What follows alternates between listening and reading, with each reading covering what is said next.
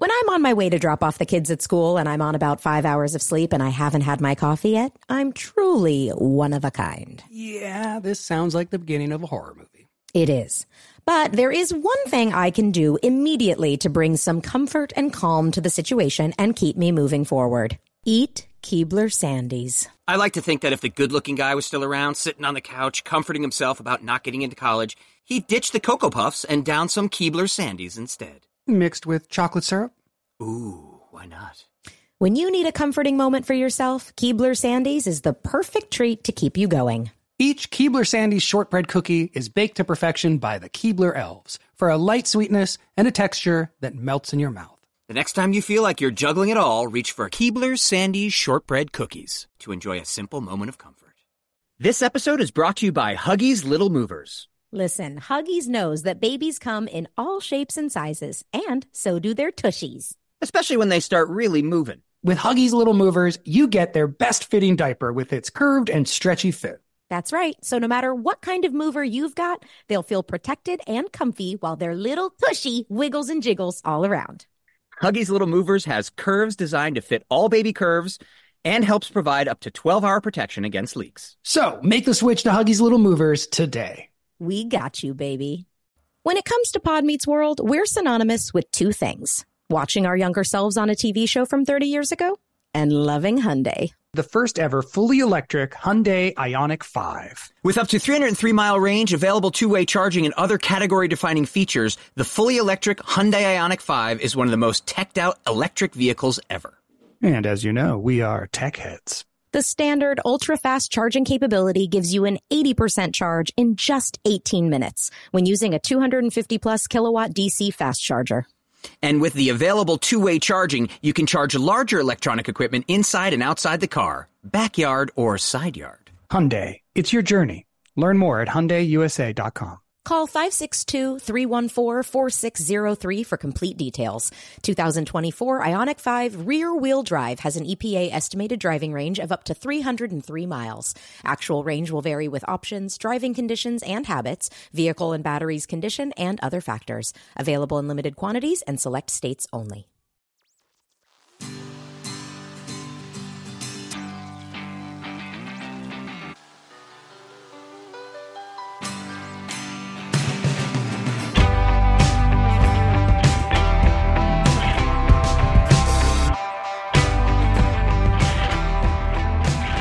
So I have a redwood growing outside of my office here. Okay. When I moved into my house, there were two redwoods, and they don't really grow in Los Angeles. There's not many of them, but and one of them is really struggling because it's too hot. There's too much sun. Oh. But this other one right outside of my office is thriving. It is now 20 feet tall.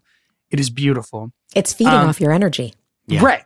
Well, you guys know, I literally grew up underneath giant redwood redwoods. forest. Like we have hundreds of them on our property. And so I grew up climbing these trees, just playing under them. You know, I used to climb one tree in particular to read in it. And I would, you used to take Susie to the tree. Take Susie to the tree, climb take the out tree. your poetry. And they're these beautiful, ancient, endangered species. But I realized I have a very intense identification and dedication to a species of plant. Right. You know, and right. I mean, for an atheist, this is like the closest I have to a spiritual connection in my life. You used to drop fake dead bodies out of these trees. Right. Yes. Yeah. So do you guys have or like a certain animal or plant that you've ever identified with or cared about? No. No. Never? No. Even going back to Save the Whales in the 80s, you didn't care about dolphins or whales or It's not that you don't care about them. I exactly. just don't identify with them. I hope a dolphin has a good life. I'm never, I wish the best for said dolphin or whale, but Right. I don't identify with them. You know, like the gas station shirts you can get that have the whales and the wolves and stuff like that. I was really into wolves when I was a that stuff. teenager. Oh, I can remember see your that. wolf Yeah. phase. Yeah. Yeah. Big on wolves. Lance gave me a necklace in the 90s that was 3 dolphins swimming in a circle. And it was one of those things you could do on your touristy vacation where you would pick an oyster and then you get to pop it open and see if there's a pearl inside. And so then the dolphins they're swimming in a circle and you put the pearl in the middle of it. The dolphins seem confused if they're just swimming in a circle. Well, I don't know what dolphins do, but there was a point where then after he gave me the necklace where it was like, do I like dolphins? Am I going to be a dolphin girl now? And then it was no, I wasn't Horse a dolphin girl is a real thing. Horse girl is a real thing. Like, Lance and I also went horseback riding. But so he was trying to make you into a few different animal girls. Yeah. I think he wanted me to like have a thing. It was going to make it easier to buy me gifts. Yeah. But That's no, true. He should have stuck with the white rose. I like dogs. Yeah, I'm a Dogs. dog Yeah, guy. you guys have dogs. I don't have a dog. Or Yeah, no. Do you guys you have had a pig and you had pony and you had pig, you had chickens. pony. I think I You grew had up pony. with way too many animals, so now I don't even care. That's probably what it is. You know what? You know what I was as a kid that we've never really talked about? I was a rat girl. We had rats. We had rats. Many rats. I had a rat Like named as a pet, or Yes, yes. just your home wasn't clean? No, we had rat as a pet. So the story Our house of had how the we bubonic plague. It wasn't no got big deal. rats is actually it's one of my favorite childhood stories because it's terrible. And of course. So we went to the pet store, and my mom was like, "Oh, we should get hamsters." And so we got I two had hamsters. Yeah. I had So a we got gerbil. two hamsters. My brother picked a hamster and I picked a hamster. The hamster my brother picked was a little chunky and cute as can be and all gray. And he was like wild and not super kind. Like, you know, the balls you could put a hamster in and they go running. When you tried to get him out of that thing, he'd bite you. And every single time he'd bite the tip of my finger and I'd bleed. So I was like, that hamster's a jerk. I don't like that hamster. My hamster was cream. And she was Yiddle, and she's so sweet, and I loved her. And she never bit me. So they didn't tell us that there's any reason to not put the male and female hamster together. And we weren't really thinking about that. We had one big cage that then had a tube that connected to another cage. So they each had their own space. And the way our rooms were set up, my brother and my rooms were right next to each other. And there was like a linen closet in the hallway right outside our rooms. And that's where the hamster cage lived. Well, one night we heard all this commotion and my brother, who's 4 years younger than me, Chris, yelled from his room, "Danielle?" And I said, "Yeah." And he said, "I can't sleep. The hamsters are making so much noise." And I said, "Okay, no problem. I'll get up and close your door." So I got up and I closed his bedroom door. And then I went into my room and I closed my door and we went to sleep. The next morning, I wake up to the sound of my brother screaming, and my hamster is sitting in the corner of her little side, and she's like this. And she's cleaning her face, and she is covered in blood. My little white cream hamster covered. Massacred And then the other. Oh my God. she had eaten the head of my brother's hamster. Oh, yeah.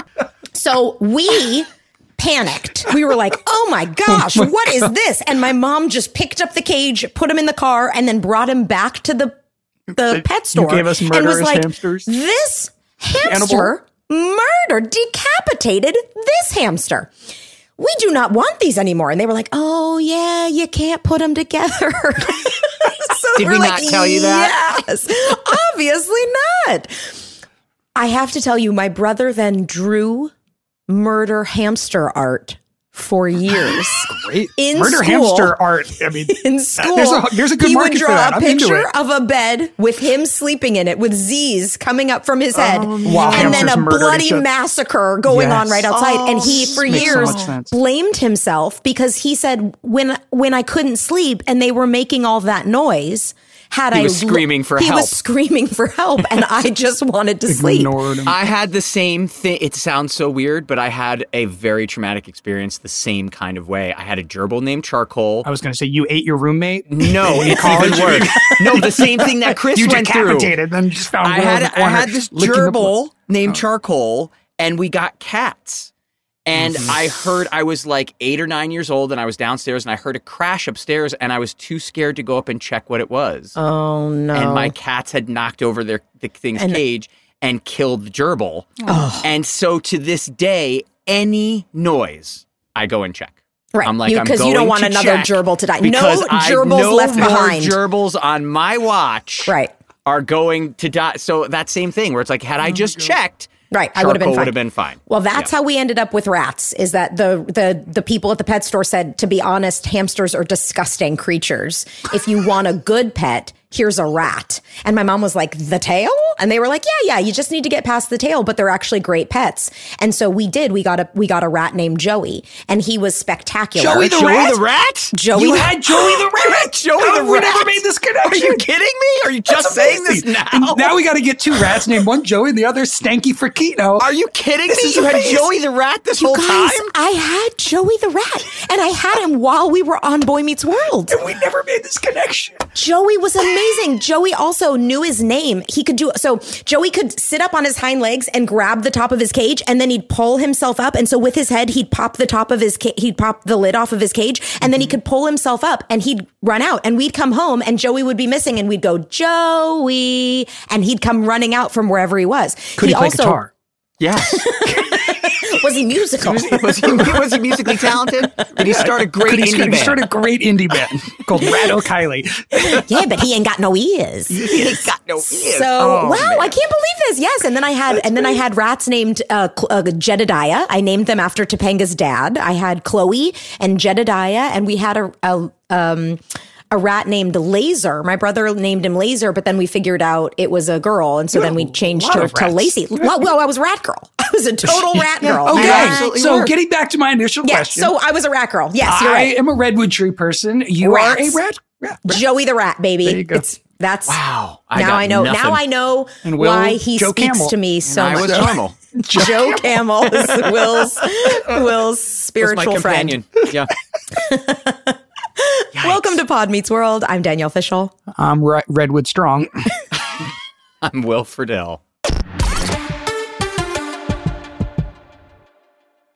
This episode is brought to you by Huggies Little Movers. Listen, Huggies knows that babies come in all shapes and sizes, and so do their tushies. Especially when they start really moving. With Huggies Little Movers, you get their best fitting diaper with its curved and stretchy fit. That's right. So no matter what kind of mover you've got, they'll feel protected and comfy while their little tushy wiggles and jiggles all around.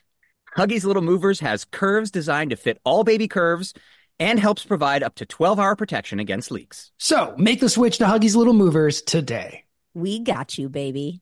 When it comes to Pod Meets World, we're synonymous with two things: watching our younger selves on a TV show from 30 years ago and loving Hyundai. If we could, we would take Hyundai to prom. Technically, Hyundai is more visible on this show than Topanga.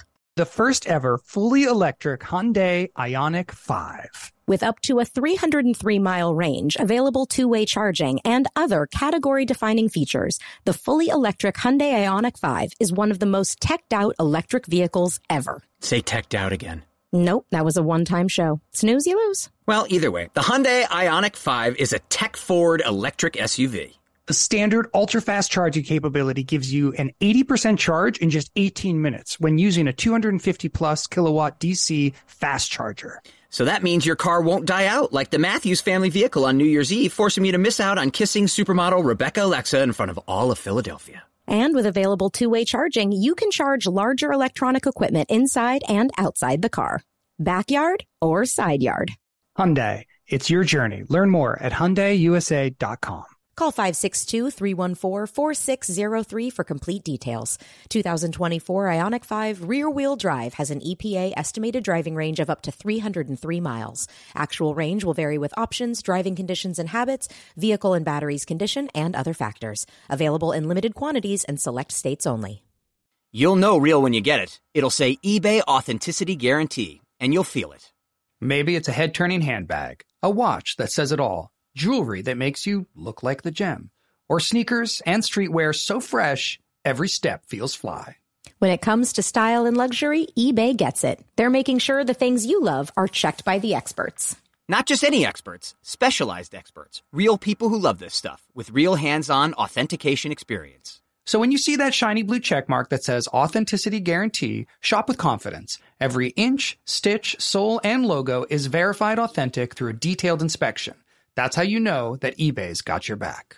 Because when you finally step into those sneakers, put on that watch, get your real gold glow up, swing that handbag over your shoulder, or step out in that streetwear, you'll realize that feeling is unlike any other. With eBay Authenticity Guarantee, you can trust that feeling of real is always in reach. Ensure your next purchase is the real deal. Visit eBay.com for terms.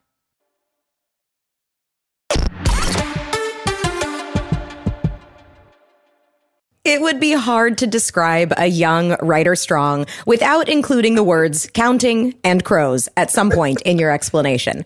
You see, young Ryder, an old soul, knew and was set with his favorite things.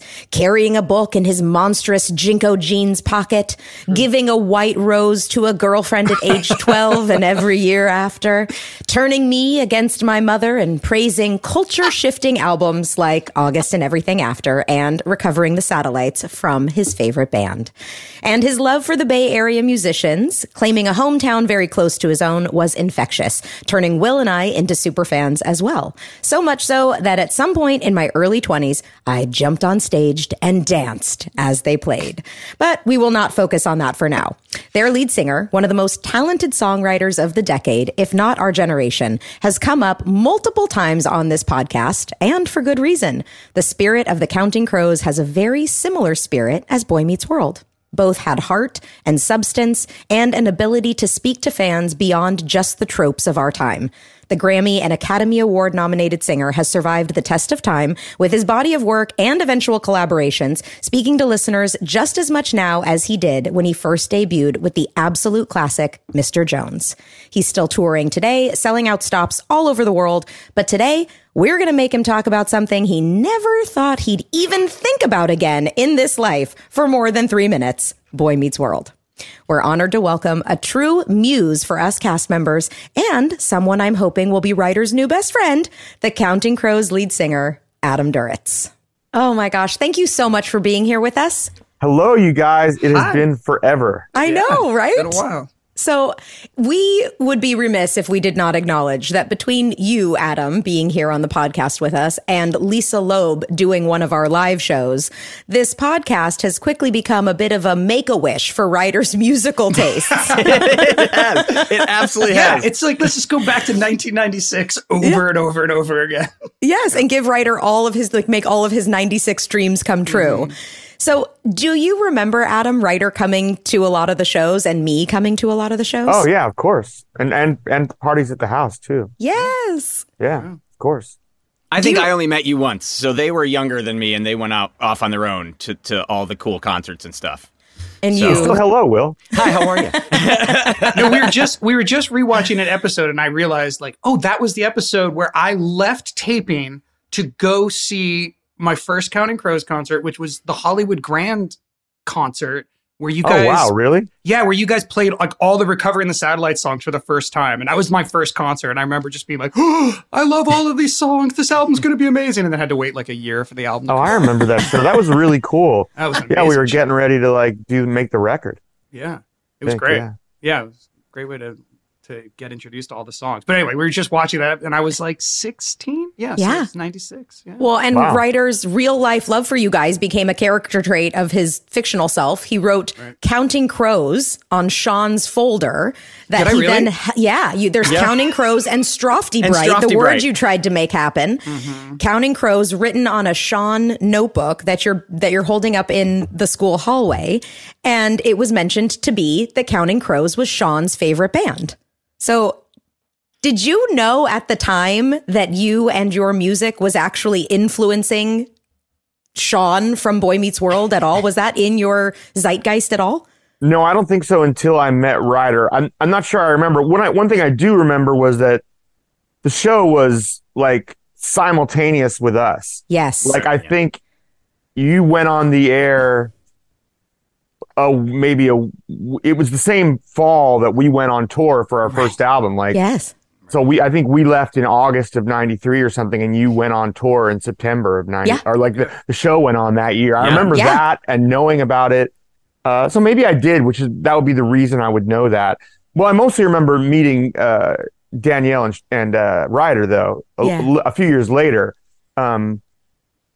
Yeah, there's a weird thing back then that people don't take into account that before all the streaming and things being out on DVDs, touring and primetime did not mix. Like shows that were on TV, you just like, I mean, for all the talk about friends in our band, I had never seen the show because I had been on tour the whole time the show was on the air. Right. And when would you have been able to watch primetime TV? You're like on stage at the same time that shows are airing. Exactly. So like the whole television from that period, like I had never seen Seinfeld until way later. Wow. I think it was around the same time as well, because I didn't see Seinfeld until it was like I had a DVD box set years later because I missed the entirety of the run on television. That's funny. Wow. Well, the three of us talk a lot about the experience of auditioning for a part on a show, and then a month later, you're on primetime TV for an audience of 17 million people. And while researching your career, it's amazing. You had a pretty similar situation. You had been in a few bands, and then you formed Counting Crows, and pretty quickly you were in like a bidding war between labels, and Mr. Jones being one of the first songs you recorded. How did you then deal with that change in your life? Freaked out. Yeah. Mostly I just, I was a very shy person. I was dealing with a lot of mental illness too before then that I, wasn't, talking about publicly. And, I had dissociative disorder, which, keeps you at a sort of distance from the world. So I was very, hesitant around people, and then I was suddenly all the people in the world, are looking at you. I found that to be very strange and uncomfortable. But, a lot when the other side of it is that when you're in a band, a lot of your life is spent in this bubble on the road where you are with people you do know. Early on, we were mostly an opening band. But I had a good introduction to like all the new people at first as an opener for Suede. Mm-hmm. And the Cranberries and then Cracker for a long time, as they were all having success and we were the opening band. So I got a chance to kind of work my way into it slowly because it was about, 5 or 6, 7 months until it really blew up. Yeah. Well, you've been very vocal about the dissociative disorder, and I didn't realize that you were dealing with that before you had success as well, because for our listeners who may not know what it is, but it's where you feel very distant. Your mind is very distant from the reality that you are experiencing. And it causes a lot of memory loss, right? Like you don't have a lot of strong memories from certain times of your life. Well, it can do that. It just kind of, you just kind of live at a distance from things at times. And, it can blur out parts of your life a bit. But, I didn't talk about it back then because while it was a real problem for me, I didn't want to I didn't want to be a public circus kind of, but also it wasn't the entirety of my life. It was just part of what was going on. I was enjoying getting to be a rock star. I mean, it was pretty cool, honestly. Yeah, of course. I mean, especially because, you dream about this your whole life. You're in your bedroom by yourself. I mean, you guys all know this because you want to be an actor, but it seems like how is anyone even going to know who I am? You're in your bedroom, in my case, in Berkeley or San Francisco, and you're writing songs, but it's not like, how's the world supposed to hear that? And then they do, and that's, it's really cool. It is. That's 30 years ago now. The first album, it was 30 years this year. Yeah. So, I mean, I've spent more of my life in this life than not, which is, it's really cool. It is everything I ever wanted. You've explored this a lot on a conscious level in the songs themselves. There's the irony of like the lyrics to Mr. Jones, but then also just throughout your career, the Mrs. Potter's Lullaby and more like When I Dream of Michelangelo, you always, you talk about this tension between the artist and the audience's identification with the artist. And, for us, it's kind of simple. We can be like, we're not our characters, right? Like that's a different person. And while there's a lot of crossover, we look the same, they sound the same, but but for you, you're actually, you are creating characters and narratives within your stories, but for the most part, it's a confessional point of view. It's you're writing about yourself. So, I mean, when people confuse you with your character, does that feel, what is that like? Well, I mean, I am my characters. There's no confusion. I mean, these songs are all about me. Every one of them is about me, and also, and I think you build a career on something like that, and people identify with it. They because you're talking about things you feel and things you go through in your life, and sure, some of the things are, not everybody gets to be a rock star or something, but a lot of it is just human stuff, expression and feelings, and what human beings deal with when they try to relate to each other. And I think that's what most of my songs are really about. And the confusing part of it, I think, for people is that I totally understand why people relate to all the things in the songs. But just not the same thing as knowing me, because you're getting a very specific amount of information that I'm willing to share with you. Right. And it's not the same thing as knowing a person, but I get why everybody wants to be pals, because I'm the same way. I want to be friends with all my idols too. But it's a weird thing. And I explore it from both sides, because certainly when you arrive in Hollywood and you discover that that TV and those movie screens are more windows than walls, that you can actually go through them and meet those people and date them or whatever. When you discover that, it brings up a whole bunch of confusing things for you as well, for myself, because I realized that I was meeting all these, girls I dreamt about or imagined meeting, but your picture of them is a character on a screen, not a person. And, so like Mrs. Potter's especially is about, what are you doing? Fantasizing about fictional characters who look like the real people that portray them, but aren't the real people that portray them, and I found that to be kind of a fascinating subject. I mean, just because I realized that I'm getting sucked into this, I'm self-consciously doing this thing that I know is crazy. And you can't help it. Yeah, no, it's, pretty people. They're pretty people. What are you going to do? I've been a geek. I was a geeky kid. I like Star Wars and. Me too. Yeah. And now there's all these girls. And it was very confusing to me and fun. And, somewhat disappointing.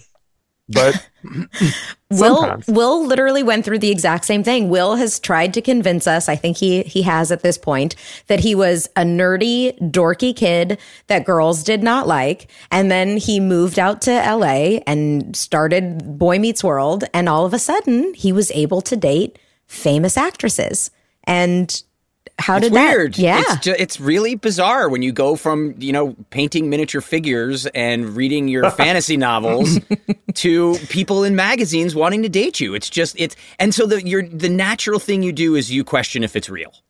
Because it's like, why, how can this suddenly be happening on a Tuesday when last Tuesday I was specifically told not to show up at the party because nobody wanted me there.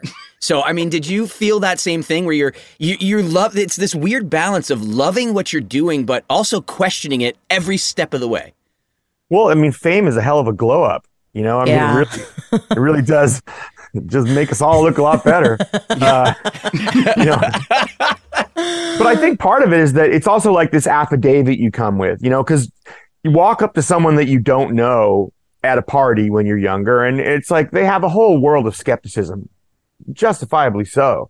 And when you're famous, suddenly it comes with like, well, okay, I might want to meet him too. Right. But then you still they have to like you. Yeah. Over time, nobody's sticking around for, well, I mean, I guess some people do, but mostly what I saw it as at the end is that mostly it's an opportunity to meet people. Yeah. You still have to be yourself. And it is real. It's just, it's not real right at first, but that's just, the chance. Nothing's real at first when you meet people. You're always putting on your best self. In any dating situation, we spend the beginning of our relationship being absolutely the best version of ourselves. And then, then you are who you are.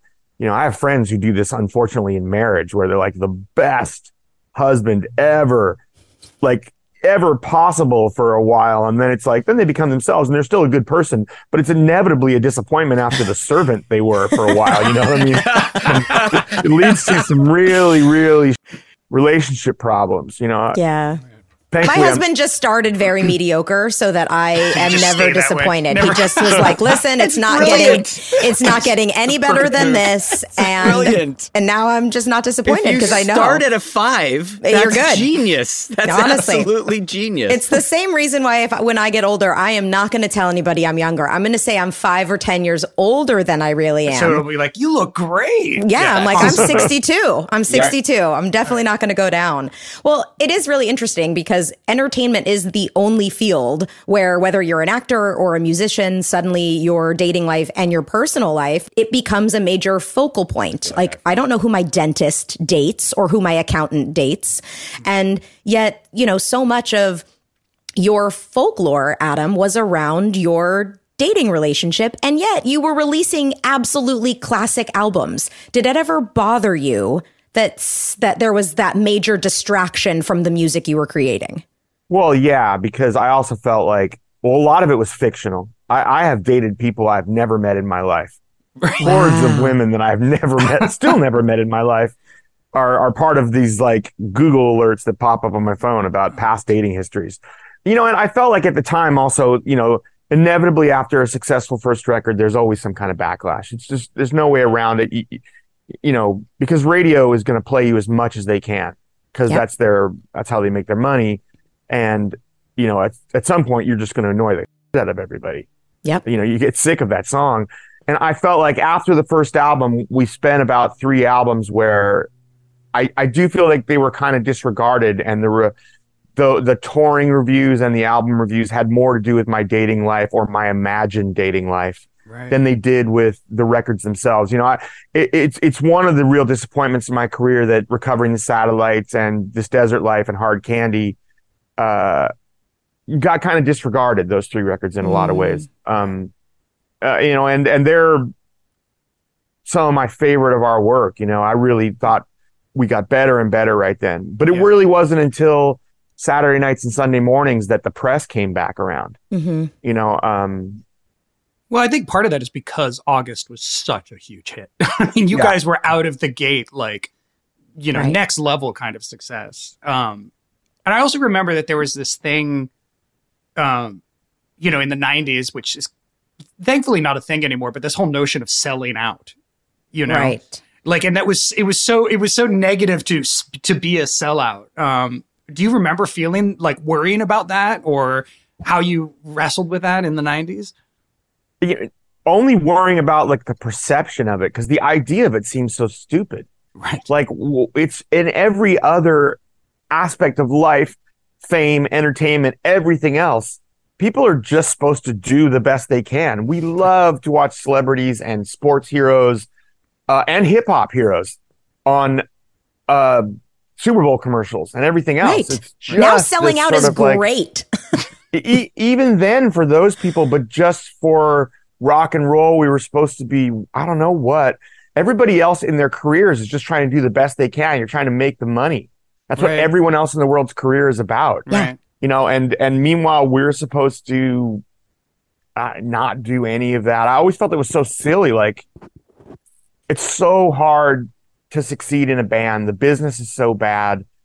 The ability to support yourself and to have success for more than a couple years is so nearly impossible. Yeah. That to deny yourself like one part of the possible earnings seems so silly to me. It like nobody else is thought of that way. I remember at one point, radio had gotten so genre specific in the early 2000s that it was there wasn't really any genre that was right for us. We were just like a bunch of different stuff, Mm-hmm.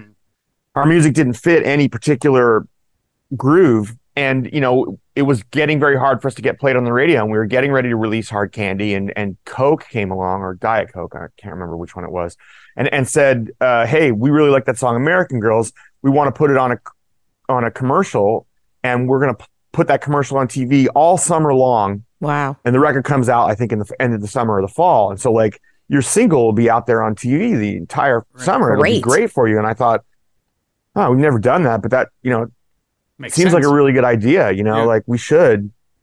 And we did, but there was a lot of like backlash about selling out about it. God, fuck, I like Diet Coke. I drink it all. I used to drink it all the time, so it isn't really selling out. It's something I actually used, but it kind of got slammed at that moment. And I remember thinking, wow, what is the point of that? Like, what do you all expect us to do? Everyone's trying to earn a living. You're right that suddenly we're the only ones who can't. It was specific to the era. I think it's gone now, hopefully. But it was also, you're right, that it's very specific to rock and roll, right? Yeah. But there's something about that early 90s vibe too, like the grunge era and all of those, all of you guys were sort of grouped together as this like anti-establishment. Yeah. In some ways, it was a retro vibe, which is so funny now to think about. Like when August and everything after came out, I remember like a lot of the reviews were like, "Oh, this is a throwback to the '70s," or this is like and yet now, of course, the music is so associated with the '90s. The same way that like our careers are so associated with the '90s. How do you feel about the '90s now, like as an era? I mean, I lived through it. Yeah. I never really think about eras myself. Like, it always seems like this sort of false value bucket we throw things into for grouping of time, and we make judgments about it. Like when I was growing up, the 60s were cool, the 70s were bull. Right. It's not, the 70s were kind of great. I don't know. They were weird, and more of the vibe of the 60s took place in the 70s than took place in the 60s. Totally. And then, I remember, being a little older, and the 70s were cool, and now the 80s were so shallow. But I look back on it, and the 80s is the birth of college radio and the birth of like indie rock and roll. And it always seems like just this kind of that seems like a way of selling things. We take a group, a block of time, and we lump it together, and we say all these people were this way. Right. All these people were this way. It's like there's a real fascination now with every age group having its own gen, or some people are baby boomers, some people are zoomers, some people are like millennials. And it's like, I realize my generation kind of doesn't really have that, you could call us baby boomers, but baby boomers has to do with like people who were born after World War II, and I'm born in the 60s. It's clearly not, you call it whatever you want. It just didn't seem like that stuff existed. I never even thought of it until, what's name's book, Gen X came out. Right. Generation, what's that book called? I can't remember who. Douglas Copeland wrote that book. Yeah, Gen X. Yeah. It all seems kind of, I don't know. That stuff's just never silly to me. It's just like I have great memories of the '90s and the time I spent, but only in the fact that they're years. I have to think about which records came out when. Okay, well, Desert Life came out in '99, so that's the last record from the '90s. Then we have the 2000s, which I remember having a lot of fun on the Millennium. I think we threw a big party. But I never really thought much about it, except at the time I got to be a rock star. Right. And there was a lot of other cool bands playing great music. I loved touring during that period. It just seemed like everywhere I went, there were other friends in town from wherever. It was just like a really magical period. I moved to Hollywood, in the middle of that period, and really loved that for a long time too. Yeah. Your August and Everything After was released on a label called DGC through Geffen Records. And you were alongside like Nirvana, Teenage Fan Club, Sonic Youth, which like, I don't mean to sound like a get off my lawn, but like you would be hard pressed to find a more influential time in rock music. What are some of your favorite memories of being around those guys and just being mixed with those other artists? Well, we went to Geffen or DGC. There were several labels at Geffen. David Geffen Company was DGC. Mm-hmm. And it was kind of the indie arm of the company at the time. And it was kind of a boutique label. And I think we went there in the end because we felt like they were really patient. They didn't really care about whether we had a hit right away. I mean, I don't think anybody at the record company thought this album was going to be. They loved the record, but they didn't necessarily think it was going to be a huge success. We were hoping for a couple 100,000 records at best. That would be great. Wow. But I thought it was going to be kind of like a campfire where we all got to hang out with each other. And that was actually the case. Like we did. I met all those bands back then at barbecues over our A&R guy's house. The first record I actually ended up being on was Maria McKee's record. She was on the label too. Yeah. And I got to go sing on her record at the time. And the Jayhawks were in her band. So I got to know those guys too. And they and Maria do all the background vocals that I don't do on August on the first record. Either the background vocals are me or they're Maria McKee or the Jayhawks. And, we all, I knew Kurt and the guys in Nirvana and Sonic Youth, and, they were all really nice to me. We were all very different musically, but that didn't seem to matter. We were all like, and that tends to not matter. Among musicians, they don't really tend to be about, I'm about this kind of music. People tend to be about, yes, I'm about this kind of music, but musicians just tend to like music. Right. And that was my experience then too, is that there's just a lot of great indie rock musicians who we got to hang out with, and it was really cool. I know these are kind of the basic questions you probably get in a lot of interviews, but they're the ones that I love. And it's stuff like, who were your influences growing up? Like, what were the bands that you listened to when you were a kid? Well, it was a bunch of different kinds of stuff. I grew up in Oakland, and Oakland was really a big funk and soul town. So early on, there was a lot of like Earth, Wind and Fire, the Commodores, P-Funk. But at the same time, the radio station I listened to at the time growing up, KSAN, played everything. They were really freeform radio. So you could hear, the Earth, Wind and Fire followed by George Jones, country music, maybe a little bit of Miles Davis, and then the Sex Pistols. Right. They would play anything. So I kind of grew up listening to everything. So at the same time as I was really into Earth, Wind and Fire, I was really into Elvis Costello and Joe Jackson and, all the kind of like new wave and early punk stuff. It was kind of like a real melting pot for me listening musically. I certainly loved a lot of bands like, The Band. Yeah. I don't know that Dylan was the thing early on, but I got really into going through like the Rolling Stone record guide and looking for 5-star records and then buying them to teach myself about music. I remember when I first bought it, the pictures in there were all 5-star records. So I remember getting Al Green's Let's Stay Together because it was a picture in there and being floored by that, and this Lightning Hopkins record. And I was just really into like trying to educate myself. At one point, I went one by one and bought all the Rolling Stones records, like at the used shop in Berkeley, and listened to them from the beginning, England's Newest Hitmakers all the way up through, I guess, Tattoo You came out my senior year in high school. I just kind of was really obsessed with music and obsessed with like learning all I could about it. I loved Ella Fitzgerald. Did you have a particular moment? I mean, was it with Counting Crows, or does it predate that? Where you feel like you found your voice as a musician, as a songwriter? Well, it started when I wrote songs, because before that, I liked to sing and I really loved music. I was pretty obsessed with it, but I didn't know where to go with that. I mean, I guess you could go be in musicals, but that wasn't really the center of our culture anymore. Right. It didn't seem like, and I didn't really like, I acted when I was younger. I was a young conservatory at ACT in San Francisco, but I didn't really love it. I liked performing, but it just wasn't me. Yeah. And when I was a freshman in college, I wrote my first song, and that sort of changed everything. It was like a bell or like a light switch going off in my head, like, oh, I'm a songwriter. And that was like, the hardest thing about shifting from childhood to adulthood is how you identify yourself. Right. We're kids. We do things that we're told to do, and then we go around. But as far as accomplishing anything, it's mostly stuff that people tell us to do. You guys worked really young, so it's different for you. Mm-hmm. But, you got your homework and you'd like to meet girls. And those are kind of the two things of life. And you start to get into college and into being an adult, and you're like, well, what's going to happen with the rest of my life when it's choices that I get to make for myself?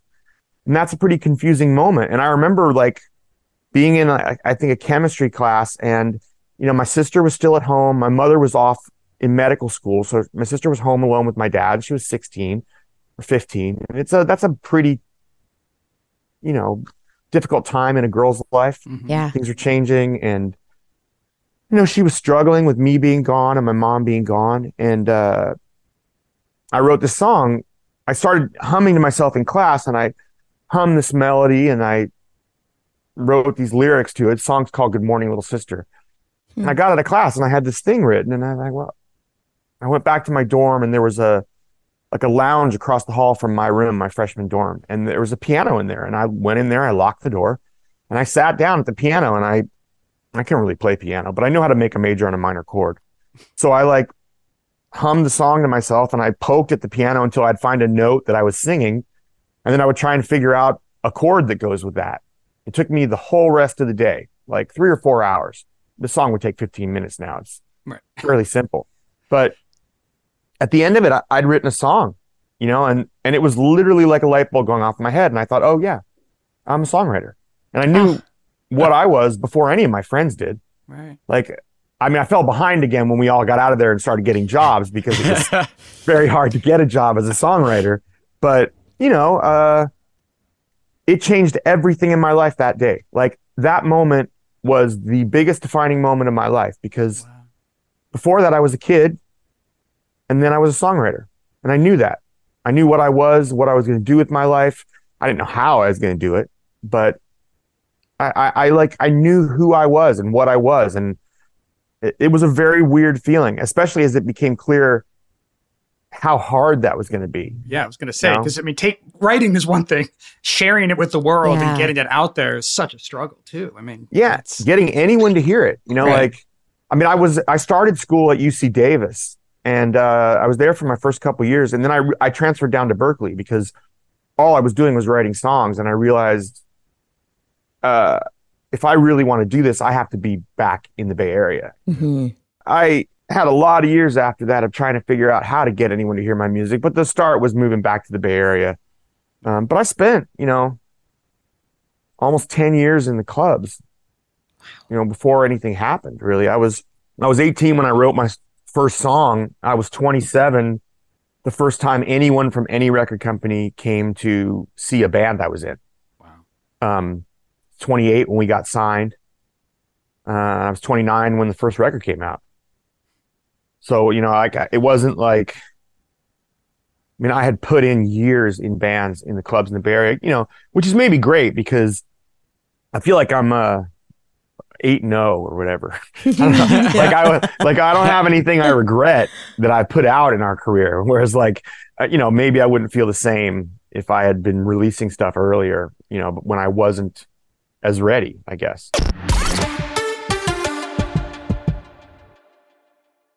This episode is brought to you by Huggies Little Movers. Listen, Huggies knows that babies come in all shapes and sizes, and so do their tushies. Especially when they start really moving. With Huggies Little Movers, you get their best fitting diaper with its curved and stretchy fit. That's right. So no matter what kind of mover you've got, they'll feel protected and comfy while their little tushy wiggles and jiggles all around.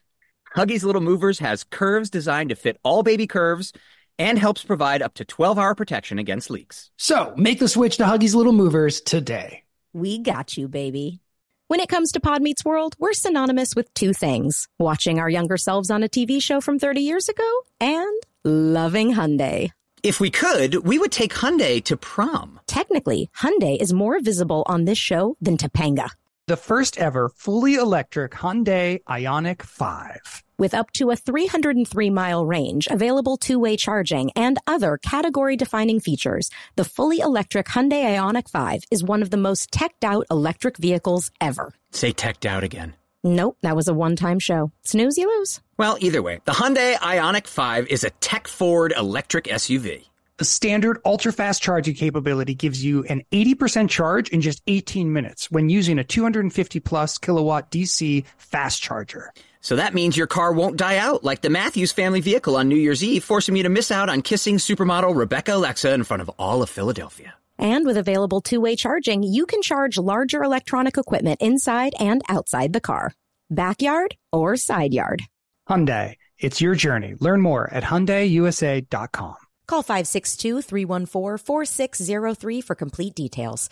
2024 Ioniq 5 rear-wheel drive has an EPA estimated driving range of up to 303 miles. Actual range will vary with options, driving conditions and habits, vehicle and batteries condition, and other factors. Available in limited quantities and select states only. You'll know real when you get it. It'll say eBay Authenticity Guarantee, and you'll feel it. Maybe it's a head-turning handbag, a watch that says it all, jewelry that makes you look like the gem, or sneakers and streetwear so fresh, every step feels fly. When it comes to style and luxury, eBay gets it. They're making sure the things you love are checked by the experts. Not just any experts, specialized experts. Real people who love this stuff, with real hands-on authentication experience. So when you see that shiny blue check mark that says Authenticity Guarantee, shop with confidence. Every inch, stitch, sole, and logo is verified authentic through a detailed inspection. That's how you know that eBay's got your back. Because when you finally step into those sneakers, put on that watch, get your real gold glow up, swing that handbag over your shoulder, or step out in that streetwear, you'll realize that feeling is unlike any other. With eBay Authenticity Guarantee, you can trust that feeling of real is always in reach. Ensure your next purchase is the real deal. Visit eBay.com for terms. So I have a question for you, because I was obsessed with television the way it sounds like you were obsessed with music. So I found a lot of my music through what I'd watch on TV. And I remember I'd heard of you from Ryder, obviously, but the first time I really saw you was your appearance on Saturday Night Live. Oh, I'm so glad you're going to talk about that. I remember that so well. I do too, and you guys just killed it. And I remember right then watching that going, oh, I have to get this album. Like, I have to find this band. Did you notice a shift in either, was it record sales, popularity, whatever, due to that appearance on SNL? Oh, yeah. It made our career. Yeah. Without a doubt. And I have to give them props for this too, because they booked us to play that show before we were anything. Our record was, as I remember it, 213 on the charts the night we played Saturday Night Live. We weren't even in the top 200. Marcy Klein saw us open for Cracker at Irving Plaza. And Cracker, we had a great show, and Cracker also, we'd have no career without them, pushed us back on stage for an encore. Wow. As an opening band, which doesn't happen. And she booked us right after that, or like started talking to us about booking us, because there were two shows. Letterman also was offering us slots at the time.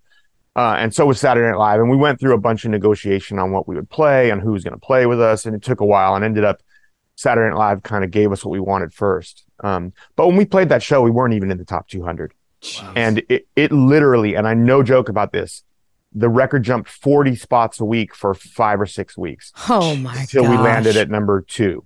Jeez. And we were at 2 for the next couple of years. We never went to number 1. But yeah, it was entirely due to Saturday Night Live. And then a few months later, that was like the first week of January of '94 when we played it. Mr. Jones was released on MTV the week between Christmas and New Year's that year. Which you don't release things during that period. Nobody does, because there's no charts. Yeah. And so people avoid it. And we thought, well, what if we put the single out then instead? Like, with nothing else going to MTV that week except our song, maybe they'll play it a bunch. They did. It was mostly on 120 minutes the first time it played. But, so my point is, like, it's not like Mr. Jones was a big hit or something. Right. We played Saturday Night Live, and we played Round Here first. And that kind of made our career, that literally it was like 213, 170, 130 something, 90 something, 50 something, 16, 13, 6, 2. Wow, and then we spent a couple years at number 2 after that. That is just insane. Yeah, we didn't even notice it though. I mean, because it was just record sales. It wasn't doing anything for us. We played our first headline shows in clubs in the Northeast the weeks after Saturday Night Live. Then we went back to opening for Cracker. And then we were getting ready to go play a European tour, and we played Letterman right before we left. And while we were playing Letterman, Rolling Stone had called that day, I think, unless I'm pushing all these things together. It's been a long time. My memory is that my managers came to me at Letterman show and said, Rolling Stone wants to put you on the cover. You're going to Europe next week. They're going to send David Wild to write the piece on you and Mark Seliger to take the pictures, and they're going to meet you in Paris. And then we went to Europe. All those years of buying Rolling Stone and studying it and researching it, and now they're asking you to be on the cover, and they're going to write an article about you. And my first response was, because he asked me about it, and I said, "Okay, can I think about it?" And he looked at me, and I'm like, "Okay, no, I'm sorry. Of course, yeah, it's fine." Yes. But legitimately, I was scared about it. I mean, I had two minds of it. As a rock musician, of course, or as anyone really, by that time, because it wasn't really a music magazine anymore by then. Right. You have to say yes to being on the cover of Rolling Stone because there's no point to your career otherwise. It's going to make you huge, you know. But all I could think of was, it's hard to portray it nowadays because we don't really have newsstands anymore. But they used to be on every corner in every major city, and there'd be these racks, and Rolling Stone would be like, there'd be 20 of them up there, and you could see, and whoever's on the cover, it's like your face is on every street corner in America. Yeah. And I was thinking about what that would be like, and it seemed scary to me. It seemed like everyone will be looking at me, how this is different from just like playing a club, I was nervous about that. I was also right about that. It was going to be very strange, and it was strange for me, but you can't say no to that. It'd be stupid. Otherwise, why try to have a career that lasts, So the time that you were on Saturday Night Live, the cast was Chris Farley, Norm Macdonald, Adam Sandler, David Spade, just some of the most incredible comedians of all time. What do you remember most about that night? It's a mixed bag. I mean, the cast was great. They're just really nice people, all of them. I really enjoyed. Sarah Silverman and Janine Garoppolo were on it too right then, but they were struggling a lot. They weren't very good to women back then. And I remember hanging out at the Paramount later that night, and the two of them were just really bummed out about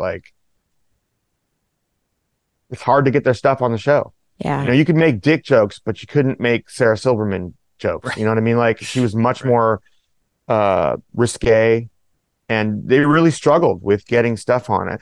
But that's not the cast's fault. That's the right. And we struggled a lot that week. We had made a lot of agreements with Saturday Night Live about what we were going to play, about playing the entire songs, and they kind of went back on everything right when we got there and changed everything we'd agreed on. And we fought about it all week. We eventually, in the end, had to threaten to leave that afternoon. I remember hearing about this. It was because they didn't want you to play Round Here. Was that what they didn't want us to play it first, even though that was the agreement. And I was very set on that being the first song that the world heard from us. I thought it was the most important song. And they wanted us to edit the songs down, which we had agreed not to do because I didn't like editing songs.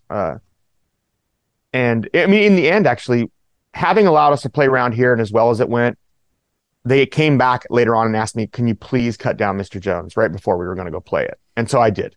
I think I cut the last verse, the last double chorus in half. I don't remember exactly, but I think I did think it was only fair to do that. But it was a rough week because they kept threatening us. They're a big TV company. NBC, it's big, and that's the biggest show for bands. And, they don't really have much of a hesitation about bullying you. And yeah, you're just lucky to be here, kid, kind of thing. Basically, and we were, but I can be very stubborn, and we had a deal, and we didn't. I mean, they've never had us back. Let's put it that way. But the show made our career. Without a doubt, it absolutely made our career. I think it. I just remember very clearly the influence it had on record sales in the month and a half after that. We went to play Letterman right before we played Saturday Night Live, and we played around here again. And that to me is probably still our best ever television performance, that Letterman performance. But we were great on Saturday Night Live. We crushed it. Yeah. And I couldn't be more thankful to them about the effect they had on our career, while my memories of it are pretty, because I would have loved to enjoy Saturday Night Live too, but it's a rough week. You know, I'm just this like young nobody, you know, and I don't know how to deal with a network. Yeah. And like Lorne Michaels and and I'm very scared I'm ruining our career, but I was also very determined to get our career off to the right start.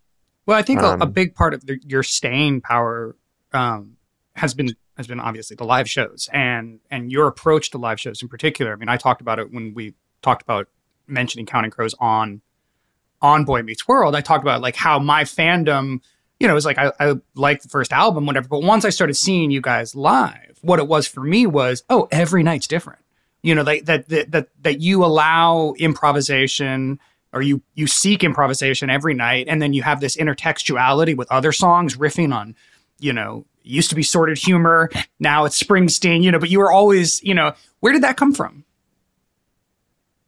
I think the people I saw growing up were that way. You know, I feel like, you know, REM would play obscure Velvet Underground songs. Well, obscure then, because Velvet Underground had kind of disappeared. Now they're, icons. But at that point, they were in the 80s, they were kind of a forgotten band, you know, and I got introduced to all this music by them, by like the Big Star songs they played. And, you know, when I saw Van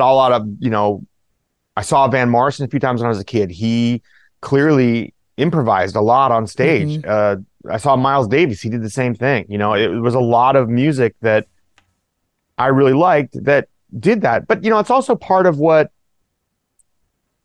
in our minds for a lot of years, we associated seeing the bands we loved with music being different from the records, because that's what live music was. Right. It wasn't until I think really MTV came along that we associated seeing the people perform and hearing the record, you know, right.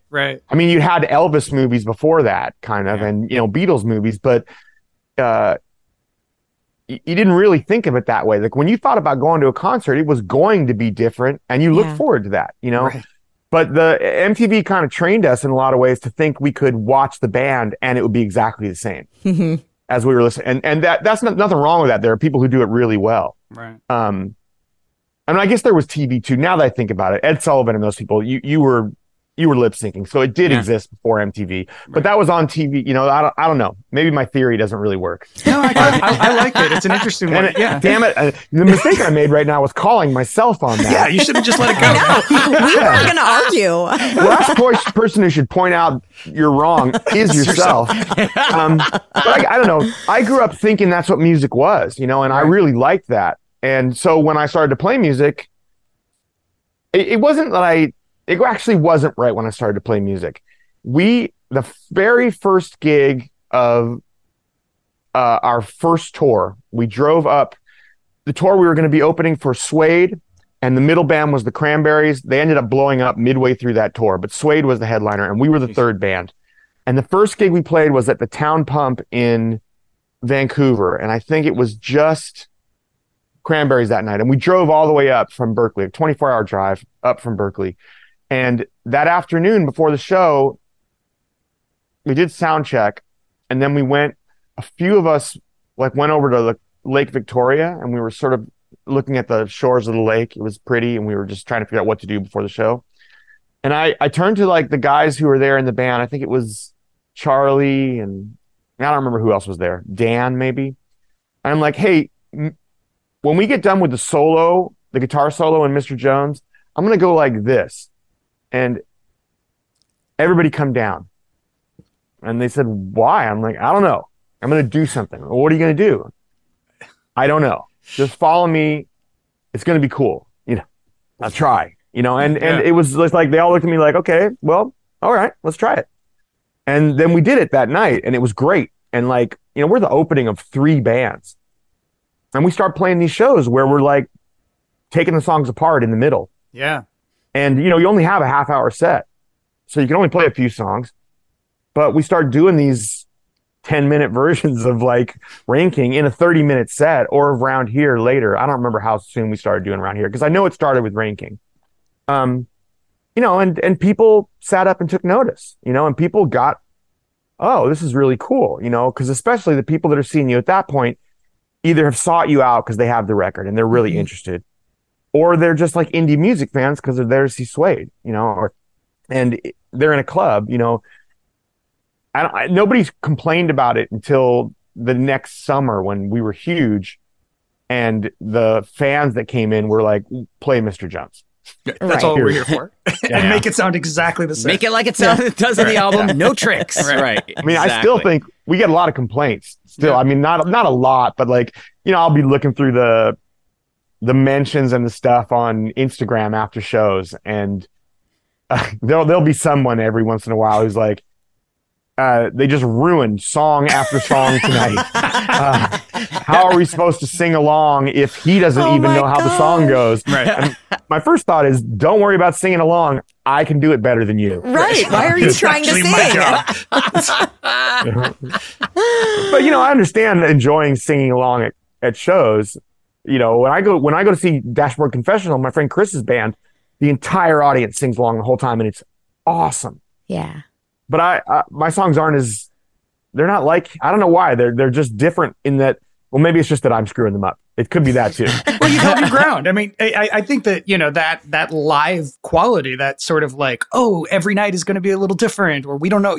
You're having an experience. You're discovering the song live. That was what always attracted me to you guys, And I think that, yeah, you're going to lose some people, but I think, it's worked out, you guys are still here. Yeah. I mean, I think you're right, because like something is working, because it's 30 years on, and plenty of people came to shows this summer. We played 60 shows this summer, and there was a lot of people there. We were in the same place as you once. Yeah, we were in Raleigh.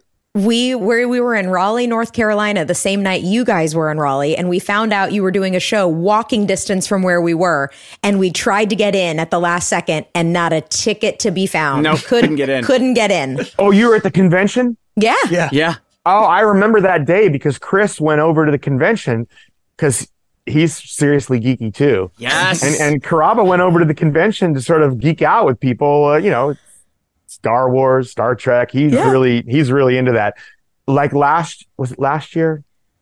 I think it was last year. Chris called me and he said, I'm coming up to New York for a weekend. I'm doing this thing. I don't know if you want to go with us. And I'm like, what is it? He goes, well, it's a little embarrassing, but you know me. And I'm like, yeah, what is it? He goes, well, we're going to a podcast. We're going to a Star Trek podcast. Yes. Go, really? All right, I'll come with you. It's him and his brother. And we all went. It was this podcast called The Greatest Generation.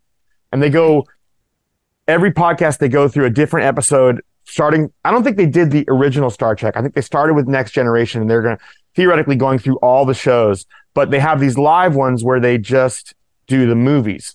Oh, okay. So we went to one of the live ones at the Bell. What's that place in the Bell House in Brooklyn? And we went to hang out with we went and talked to the guys and hung out with them and had a few beers. And then they did their podcast on Star Trek 4, which was my favorite of the old Star Trek movies. Yeah, great movie. The whales and 20th Century San Francisco. Yep. So double dumbass on you. One. Yeah. Double dumbass on you. Yeah, great. Oh my God. It's a great movie. So they did this hysterical podcast on it. Me and Chris went to it with his brother, and it was awesome. And I remember that day because Chris, there was like a tunnel that connected actually through the basement to the convention, to our gig, and they went to it. If we had known, we would have tried to. We could have just snuck in. We would have just crashed it. We would have crashed it if we could. We tried. We walked by. We stood outside for a little bit, listened to a little bit of the music, and left. We tried to get in, but we just couldn't. We don't have each other's numbers anymore. I know. I texted Immy because I'm still in touch with Immy, so I texted him, and he was like, "Let me try." But then it was like 5 minutes before the show. He was like, "Immy didn't come to." Oh, I wish I'd known. I would have absolutely worked it out to get you guys in. Sweet. That's a shame. I have another industry question for you. The biggest story this month has been the surprising resurgence of Creed, from the Texas Rangers championing them through the World Series. And now they've reunited for a tour. And it seems like they have like the perfect amount of camp and nostalgia going into the next year. So my question for you is, did Creed get a bad rap? Well, I think, yeah. I mean, there's no such thing as anything but that. Look, I mean, it doesn't matter whether you're a big Creed fan or not, somebody is, and they enjoy the music, like they enjoy the music, and people like music because they like music, and they should be able to enjoy that music. It's really dumb to me, this thing we do where music's different from other art forms in that we literally wear it on our chests. Right. Yeah. Although this is a Fresh Prince shirt, so maybe it's actually a TV show shirt. You correct yourself way too much, Adam. Yeah. Just go with it. I mean, I feel like we define ourselves by the music we like in ways we don't with other art forms. And then we put down other people for the music they like, and it just seems so silly to me. It's just, whether their music is great or not, whether the band is like, however we have to stratify who's the best, there's still some guy who was sitting at home in this bedroom writing these songs that meant something to him, right? And he chose to express himself in that way, and so he did. And the way the media like lynch mobs certain bands, and then everybody else jumps on it too. I watched this documentary a little while ago about the Bee Gees, and it's a wasn't really it good so documentary. great? Oh, so good. And they were such a huge influential band, meshing different kinds of music and making this incredible music out of it. The disco music was so good, and then that became this thing that divided people. And you realize one of the great things in that movie was they did an interview with one of the ushers at Comiskey Park, where they had the Burn the Disco record celebration. Yep. And the people are bringing in records that he's like, this isn't a disco record, this is a soul. It's like Stevie Wonder, it's. And he realized that, it's not really just about disco, it's about black music and gay music and everything that was sort of like not cool for white guys in middle of, I don't know what. Totally. But the Bee Gees, meanwhile, are off on the biggest tour in the world. They get home and they realize no one wants to ever hear anything from you again. You've gone from being the biggest band, bar none, in the world, to anathema. Like, no one even wants to admit to liking you ever again. And that's kind of the end of their career, which sucks. I mean, that's so stupid. And it has to do a lot with what radio does, which is play it until you're sick of it. And that's part of what happens. Radio plays until you are sick of it, and you have no control over that. The best possible situation is that they play you, and the worst possible situation is they play you too much. And then, but I'd forgotten about all that when it happened. And it was appalling to watch it again and see what a lynch mob it was. Yeah. And how disappointing that is.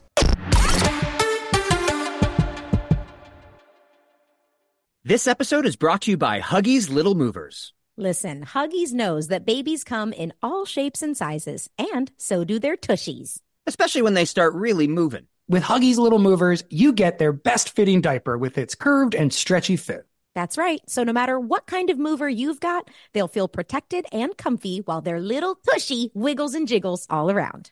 Huggies Little Movers has curves designed to fit all baby curves and helps provide up to 12-hour protection against leaks. So make the switch to Huggies Little Movers today. We got you, baby.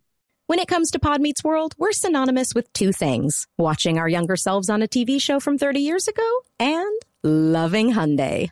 If we could, we would take Hyundai to prom. Technically, Hyundai is more visible on this show than Topanga. The first ever fully electric Hyundai Ioniq 5. With up to a 303-mile range, available two-way charging, and other category-defining features, the fully electric Hyundai Ioniq 5 is one of the most teched-out electric vehicles ever. Say teched out again. Nope, that was a one-time show. Snooze, you lose. Well, either way, the Hyundai Ioniq 5 is a tech-forward electric SUV. The standard ultra-fast charging capability gives you an 80% charge in just 18 minutes when using a 250-plus kilowatt DC fast charger. So that means your car won't die out like the Matthews family vehicle on New Year's Eve, forcing you to miss out on kissing supermodel Rebecca Alexa in front of all of Philadelphia. And with available two-way charging, you can charge larger electronic equipment inside and outside the car. Backyard or side yard. Hyundai, it's your journey. Learn more at HyundaiUSA.com. Call 562-314-4603 for complete details. 2024 Ioniq 5 rear-wheel drive has an EPA estimated driving range of up to 303 miles. Actual range will vary with options, driving conditions and habits, vehicle and batteries condition, and other factors. Available in limited quantities and select states only. You'll know real when you get it. It'll say eBay Authenticity Guarantee, and you'll feel it. Maybe it's a head-turning handbag, a watch that says it all, jewelry that makes you look like the gem, or sneakers and streetwear so fresh, every step feels fly. When it comes to style and luxury, eBay gets it. They're making sure the things you love are checked by the experts. Not just any experts, specialized experts. Real people who love this stuff, with real hands-on authentication experience. So when you see that shiny blue check mark that says Authenticity Guarantee, shop with confidence. Every inch, stitch, sole, and logo is verified authentic through a detailed inspection. That's how you know that eBay's got your back. Because when you finally step into those sneakers, put on that watch, get your real gold glow up, swing that handbag over your shoulder, or step out in that streetwear, you'll realize that feeling is unlike any other. With eBay Authenticity Guarantee, you can trust that feeling of real is always in reach. Ensure your next purchase is the real deal. Visit eBay.com for terms. Because we were a television show, we hear from our fans all the time. We grew up with you. It's super important to us, and it meant something in our childhood. So very briefly bringing it to television, did you have a Boy Meets World in your life? Was there a show you grew up watching that was really important to you? Yeah, I mean, there were a lot. I mean, the ones that stick out the most in my mind were like All in the Family. When I was a kid, it was really, and the Jeffersons, they were really like, Good Time. Those sitcoms, the Norman Lear ones, Mary Tyler Moore Show, those were so brilliant and so like culture changing to me at the time. And then soon after that, I got really obsessed with Hill Street Blues, and the beginning of his shows, which are so many good shows that Stephen Bochco made, and such a huge influence on everything after that too. Like television changes massively because of those shows, and specifically Hill Street Blues. But the other thing that really hit me after that was Ken Burns, who I still think in a lot of ways is my favorite filmmaker. And that he made, I guess they're movies, but they were all made for TV. The Statue of Liberty one that features Carolyn Forche, who was the poet I was reading when I wrote my first song, and a huge influence. That Civil War documentary, later on the jazz and the baseball ones, which were so powerful to me, and he just continued making them for years and years, still to this day. They're brilliant work. The Vietnam one is incredible. Prohibition one is great too. Yeah, the Prohibition one's really good. It's a little briefer, but it's really good. Jack Johnson one had a big effect on me because it becomes part of the beginning of Palisades Park, which is about Jack Johnson's fight with Jim Jeffries in Reno in whatever that was, 1900 or 1910. That's the beginning of Palisades Park. Those shows were really, really big to me. It changes weirdly when we go on tour, because then for a few years, it's almost impossible to see anything. Yeah. Until I made friends who gave me, like Neve Campbell. I told her I really wanted to see Party of Five because I hadn't seen it and I heard it was really great. And she got me she had the studio print all of them up on VHS tapes and gave me like 3 boxes of Party of Five. And they did the same thing for me for the X-Files. And we watched them in the back of the bus on tour, That's amazing. That's cool. I wonder if she had to pay like $500 to get like we had to pay at the end of the season, Adam, believe it or not. We would work on the show all season. And then at the end of the season, they would say, for the low price of like $380, you can have a copy of each episode you did on these VHS tapes. And we would pay the money and we'd get them on VHS. They really get you coming and going. I mean, right? That's how they get you. That's how they get you. Disney. Yeah, man. It's like those studios. It's like there's so much You realize that too when you're in a band. Once you start working with a movie or a TV show, there's just so much more money involved, and therefore so many more executives, and therefore it costs them less to just sick a lawyer at you for something. It just like, it ends up always being, I love having my music in movies and on TV, but it's always a bit of a chore and a headache because you got to defend yourself the whole way through it. Yep. That's exactly right. Yeah. My last question for you. You guys have been on the road nonstop lately. What can fans expect from Counting Crows in the future? And do you need anybody to jump on stage with you like I did 30 years ago and just, dance on stage? We always need that. We haven't done it much in a while, just with the other bands. But yeah, we used to do that with hanging around with everybody up there. We all jumped up. We all jumped up there. That's kind of based on the fact that we had all our friends in the studio clapping on that song originally. It was everybody at the house recording on it. I mean, clapping when we did the song. I'm writing a few songs. I was just working last night to get the second half of the suite done. I think hopefully we'll get recording later this year, and then we were just talking the last couple days about going out this coming summer and whether to do it or not and how to do it. We'll just keep doing what we're doing, I guess. Yeah. It seems to be working, and I don't really have any other employment prospects. So, you'd be surprised how little there is out there for aging rock and rollers, Well, we would love to make it out to a show, and we'll invite Will along this time. I'd like to come. Again, Ryder especially brought your band into my life. I tried to reciprocate with my growing up band, which is Husker Du. I've tried over and over. So I'm trying to get more Bob Mould into their lives as much as I can. Stuff. I like it's Bob amazing. Mould, yeah. It's amazing. So, but then Ryder introduced me to Counting Crows, and it was a great addition to my musical career. So I loved it. One more very, very, very, very brief thing. Ryder used to tell me back in the day you made a hell of a set of ribs using, was it Dr. Pepper? Dr. Pepper ribs. Oh yeah. So I'm going to need that recipe at some point. I haven't done the Dr. Pepper part of the recipe in a long time. It's really good, though, because the idea was that since you don't have a smoker, you boil it a bit before you do the grill.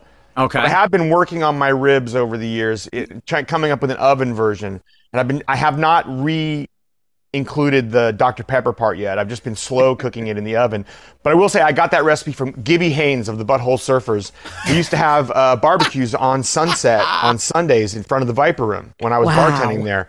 And so Gibby taught me to make the Dr. Pepper ribs. We did it on Sunset Boulevard in front of the Viper Room. That's awesome. And the only time I've ever had crawfish was at your place. You did a crawfish boil once. And I remember I have done more recently. Cracking the heads open. Oh, yeah. I tried it. I did it once. And I'll never do it again. I want the ribs. I want the rib recipe. Yeah, that's awesome. Well, Adam, I'll figure out how to do it. Thank you so much for taking time out of your day and joining us. And, it goes without saying how important you were in Ryder's life throughout the 90s, but also just to all of us. And it's an honor to have gone through the 90s right alongside you. We all celebrated our 30th anniversary this year, you with August and Everything After, and us with Boy Meets World. And it's really nice that we're both still here and able to talk about the impact that we had on people and still doing what we love to do. So thank you for being here with us. It's so nice to see you guys again. I have to say, it's really great to see all of you. Thank you. It was really nice seeing you. Thank you so Hopefully much for we'll see you here. soon. Yeah. Thanks, you guys. Yeah. Thanks, Adam. Bye. Bye-bye. Bye.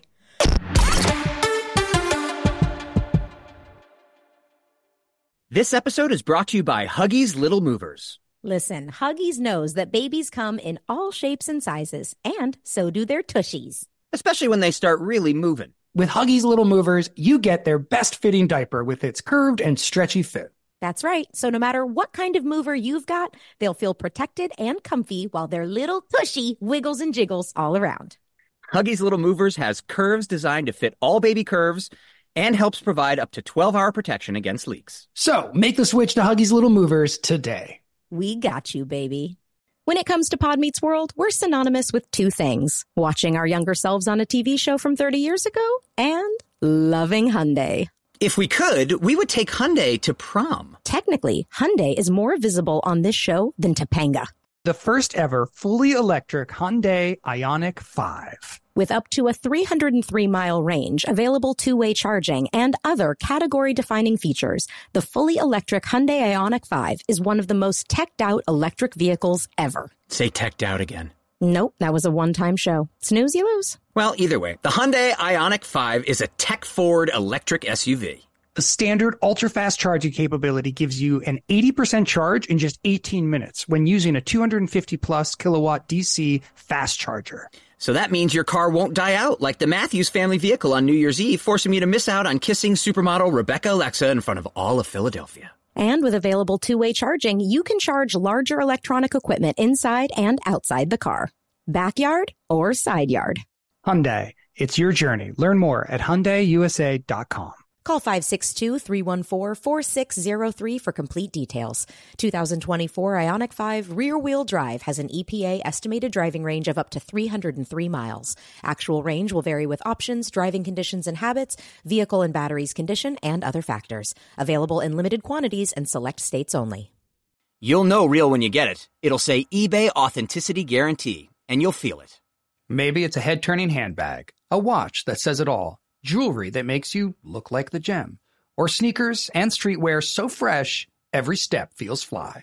When it comes to style and luxury, eBay gets it. They're making sure the things you love are checked by the experts. Not just any experts, specialized experts. Real people who love this stuff, with real hands-on authentication experience. So when you see that shiny blue check mark that says Authenticity Guarantee, shop with confidence. Every inch, stitch, sole, and logo is verified authentic through a detailed inspection. That's how you know that eBay's got your back. Because when you finally step into those sneakers, put on that watch, get your real gold glow up, swing that handbag over your shoulder, or step out in that streetwear, you'll realize that feeling is unlike any other. With eBay Authenticity Guarantee, you can trust that feeling of real is always in reach. Ensure your next purchase is the real deal. Visit eBay.com for terms.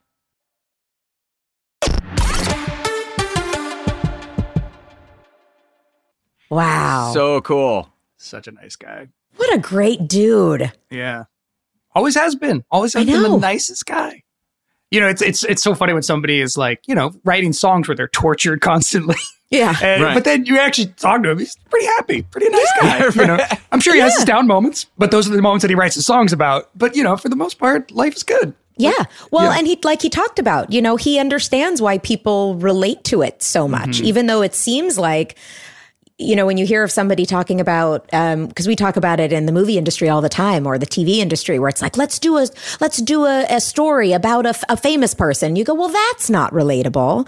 But the actual struggle of fame and life changing, those things are actually super relatable. And so exactly like he said, where he wrote songs about a very specific sliver of his life that he was willing to let you in on. Right. And it happened to be aspects of life that everyone can relate to. It's really interesting. Yeah. I also just love hearing, you know, it's like, for, you know, doing music for 10 years before you have that moment. But of course, as far as the world is concerned, you're an overnight success. It happened immediately. It's like, no, that's never the case. Whenever you hear about an overnight success, there is probably 10 years of struggle. Now, when you're talking about child actors, I was going to say, it's a little different. You can't just be sitting on a porch somewhere and somebody finds you, but that doesn't happen musically. No, it doesn't happen. It doesn't happen almost in any other capacity. Like it's really specifically to kid actors. But I've always thought about that. Like, you know, how much, and also just like, it's so interesting to hear about, there's so, especially with rock and roll or music in general, there's so much glamour and excitement. But the reality is like the day-to-day life of being a musician is so much work. Like touring. I know. I mean, we're touring right now and with we're the exhausted. little tour we're doing. Can you imagine being on tour for 9 months a year? That'd be insane. No, and if you're like the lead singer or the lead musician, you're doing every night. It just takes so much energy. And I couldn't imagine. But him just going and not even really knowing how to play the piano, but going and picking out the notes and then going, oh, I'm a songwriter. I mean, that's amazing to me. Yeah, it's cool. incredible. I never heard that story. That's really cool. I love it. Very cool. Well, thank you all for joining us for this episode of Pod Meets World. As always, you can follow us on Instagram, Pod Meets World Show. You can send us your emails, podmeetsworldshow@gmail.com. And we have merch. Mr. Merch and me. podmeetsworldshow.com. Thank you all for joining us. Ryder, send us out. We love you all. Pod dismissed. Pod Meets World is an iHeart podcast produced and hosted by Danielle Fishel, Wilfred L., and Ryder Strong. Executive producers Jensen Karp and Amy Sugarman. Executive in charge of production Danielle Romo. Producer and editor Tara Sudbach. Producer Maddie Moore. Engineer and Boy Meets World superfan Easton Allen. Our theme song is by Kyle Morton of Typhoon. Follow us on Instagram at Pod Meets World Show or email us at podmeetsworldshow@gmail.com. When I'm on my way to drop off the kids at school and I'm on about 5 hours of sleep and I haven't had my coffee yet, I'm truly one of a kind. Yeah, this sounds like the beginning of a horror movie. It is.